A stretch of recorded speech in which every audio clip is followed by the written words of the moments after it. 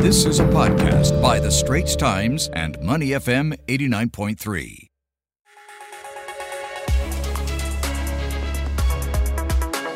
Time now for a regional roundup. I'm Elliot Danker together with Bharati Jagdish with you.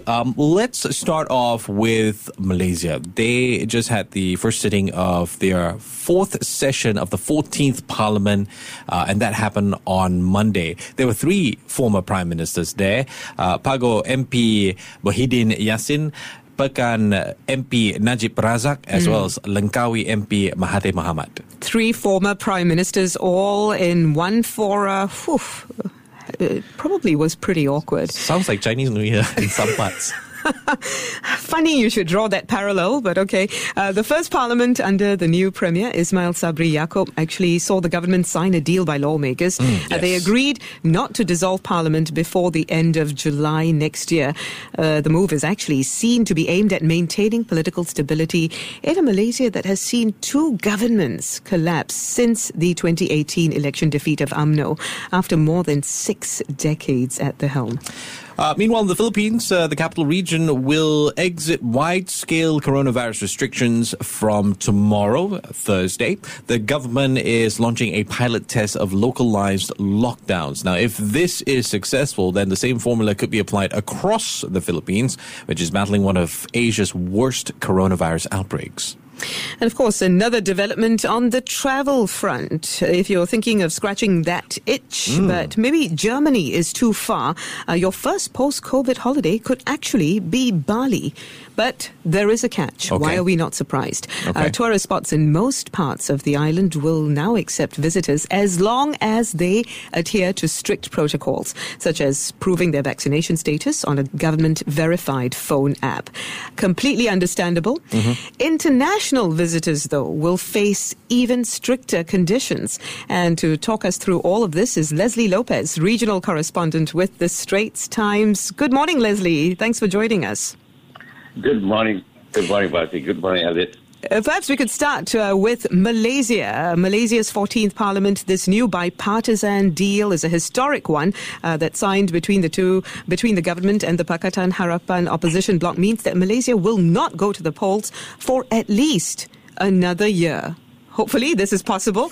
Perhaps you could walk us through this Memorandum of Understanding for Transformation and Political Stability. Realistic? Is it? And what's in this deal that incentivizes PH to actually keep its end of the bargain, Leslie? Well, I think this is a memorandum of understanding, and it's certainly by no means an agreement. So there are no contractual obligations here. What's happened is basically both sides have decided that they will hold hostilities for a while and see whether the government, the new Ismail Sabri government, will actually meet these conditions that have been set out, and these are some very, very stiff conditions, and this is where I think we're going to see some problems here, because Ismail Sabri has signed it. We all know that he's got a very, very slim majority in Parliament. He needs this agreement to stay in power. He took over from Muhyiddin Yassin, who is clearly the Prime Minister who had the shortest term in Malaysia, and I think Ismail Sabri would like to surpass that record, and he's throwing everything at the opposition to try and stay in power, but this transactional politics, I don't think is going to go very far actually. So we can expect a lot of more bumps down the road in Malaysia for this. Sounds like things are getting a little bit more complicated. There are terms of agreement that's been reported by Malaysia Kini. PH said it would back or abstain during budget and supply votes in Parliament. The catch is only if Budget 22 and other supply bills are first negotiated by both sides. How does this work? Can it be done? What could potentially go wrong here? Well, the thing is that it also depends on what is in the budget. The PH has been very, very clear. The opposition coalition has been very clear that, they want to be consulted about the budget, and they will only with that condition they will support it or abstain, which is which is under, this memorandum of understanding. I think we have to be very clear that this is not a confidence and supply agreement, which is very, very specific in the Westminster parliamentary style. This is a memorandum of understanding, and a lot of things can go wrong. And, it is not just the PH must actually adhere to these conditions. Ismail Sabri can face a setback even if his own UMNO party decides that this is not what they want, because this agreement was signed by Ismail Sabri representing the government, and this is not something that was done by the party. So there's so many permutations, so many uncertainties, and I'm really not convinced that this thing is going to hold. The only thing I think we need to point out here, why it's historic here, is because never before in my years of reporting have we seen a ruling coalition, a ruling government, actually embrace the agenda of the opposition. And so that I think is historic in many ways. This podcast is available on our audio app. That's AWEDIO. Like us and rate us. And now, back to our podcast episode. And since it's unprecedented, it's really difficult to say how well it will go, right? The consistency factors and all that. Sure. One also can't help but notice Najib Razak, Leslie. He's reportedly been offered a role advising the government on the economy. And this is in spite of pending graft allegations linked to 1MDB, of course. Bloomberg actually ran a report in 2018 on Najib Razak, calling him a political survivor.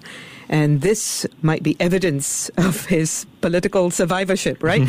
What impact will Najib Razak's presence actually have, and how are people responding to it, really? Well, I think we heard there was a lot of talk last week that Najib would be given some kind of position.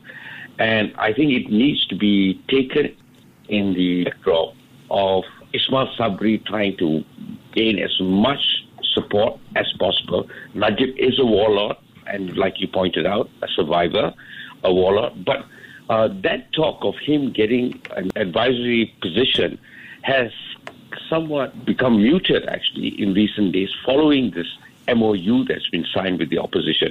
Because I don't think the opposition is going to take too kindly to someone like Najib, who's already been convicted, fighting his appeals in court, trying to getting a position in government. So that's going to be something that it's going to be a hard sell for Ismail Sabri at this point. It was floated, but like I said again, that talk has lost a bit of currency in recent days. We're on the line this morning with Leslie Lopez, regional correspondent for the Straits Times. Leslie, let's head over to the Philippines. A couple of issues worth looking at. The capital, Manila, and surrounding regions set to reopen. They've got this new system in place instead of broad sweeping curbs. But at the same time, we see cases rising in Metro Manila. How will all this play out where this pilot program is concerned? Well, I think everyone is trying new approaches. And it is very clear in Southeast Asia, Manila and Philippines not together, all of these places really need to get the economies going. So all countries, all governments are trying new approaches. And like in the Philippines, it's so-called granular kind of lockdowns where they try to, each locality is going to come up with their own kind of curbs to try and spread the COVID-19. Right. So, everything is, I think, fluid at this point, and a lot of these localities, a lot of these local governments are going to start implementing new rules to make sure that really the economy can get going, at the same time try to keep people safe. So, the kind of measures that are going to be implemented are going to be very, very ad hoc. I don't think we can even venture to guess what these guys are going to do. So because, all localities will have their own ways of dealing with it. And we're talking about very, very crowded, very, very dense localities here, especially in Metro Manila, where they're just it's almost impossible, actually. And a decentralized approach could work, or it actually could totally and absolutely fail. A complex situation indeed. Yeah. Precisely. Elsewhere in Southeast Asia, Leslie, Bali, where they have eased travel restrictions to the island. And it sounds like good news, but it's also not so good news, isn't it, for those who want to go? We mentioned the stricter rules for international travelers earlier. Tell us more about these conditions and how they're going down. Well, the thing is that everyone, I think, would really, given how all of us have been locked down, but getting to an airport is going to be something of a, something that's going to be kind of new, actually, after a long time. So I think Bali is trying to do what Thailand is trying to do. They're trying to make sure that, we can everyone can, get there. They want the tourism sector to start getting on again. But, all of this is going to be really very difficult, and it's going to be touch and go. I really don't know at this point in time. We really need to see how these things pan out. Rules can be implemented, but things are going to change. Things are really going to change in Bali, depending on how what we're having now, the pandemic, actually plays out. Very fluid. Nothing really is fixed here, Yeah, you just never know, man. Leslie Lopez, regional correspondent for The Straits Times, speaking with us this morning. Leslie, as always, we appreciate your time. You take care and stay safe, yeah? Thank you.